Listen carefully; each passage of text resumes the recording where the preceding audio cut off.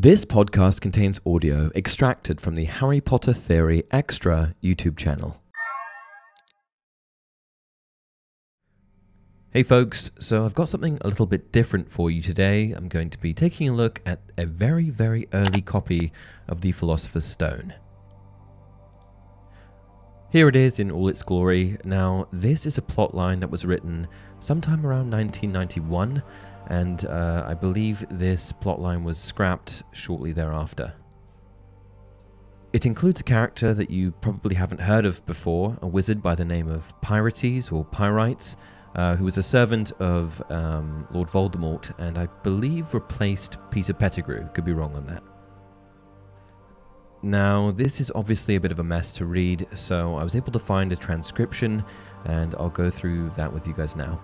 This passage essentially shows Harry, Ron, and Hermione having a conversation about Nicholas Flamel, the Philosopher's Stone, Harry's parents, and Pyrates, or Pyrites, however you say it. Here we go. "So this Flamel bloke found the stone," said Ron. "No, he made it," said Harry. "He was an alchemist, which means someone who turns base metals into gold," said Hermione. She had that old proving I know more than everyone else look on her face. The other two noticed. "Of course, I read about this in Alchemy, Ancient Art and Science by Argo Pyrates. I missed that one myself," muttered Ron. "And of course, it's some of the most difficult magic you can do. And you end up not just with pure gold, but also with a funny stone thing. Which is what I'm on about," said Harry. "The Philosopher's Stone, yes. And it works too. It kept Nicholas Flamel and his wife alive for about 500 years. "What?" "I know," said Harry, "but it's true. He was spotted at the opera in Paris in 1762, and he was born back in 13-something. Ron whistled. "But he's dead now?" he asked. "Of course," said Harry. "Someone stole his stone so he couldn't make any more elixir of life, could he? It takes a while to make another stone, and by that time, I suppose, he was just too old to live without his elixir until a new stone was ready. And now I'll tell you something else really weird that I haven't told you up to now. The stone was found in my parents' safe at Gringotts Bank." But instead of the interested noises Harry had expected, Ron and Hermione simply stared at him. "What?" said Harry. Ron cleared his throat, opened his mouth to speak, but shut it again. "What?" said Harry. "Well, Harry," said Hermione, "you mean what?" He stared at them both as they shuffled their feet and tried not to look him in the eye.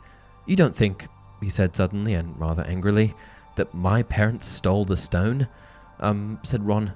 "Look," said Harry furiously, "that's like saying they murdered Flamel. Oh, Harry, we never thought—" "Not much you didn't," said Harry. "I didn't know how it got in there, but the stone wasn't put there by them."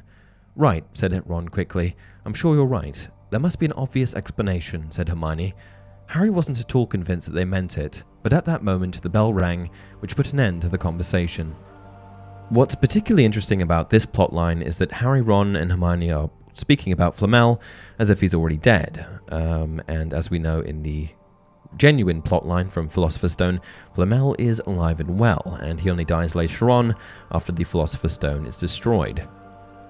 The passage also paints Harry's parents in a bit of a weird light, almost suggesting that they stole the stone from Nicholas Flamel, which is very unusual indeed. Anyway, that's it for now. Just wanted to share this passage with you guys as I thought it was an interesting part of Harry Potter history. Until next time, remember, it does not do to dwell on dreams and forget to live.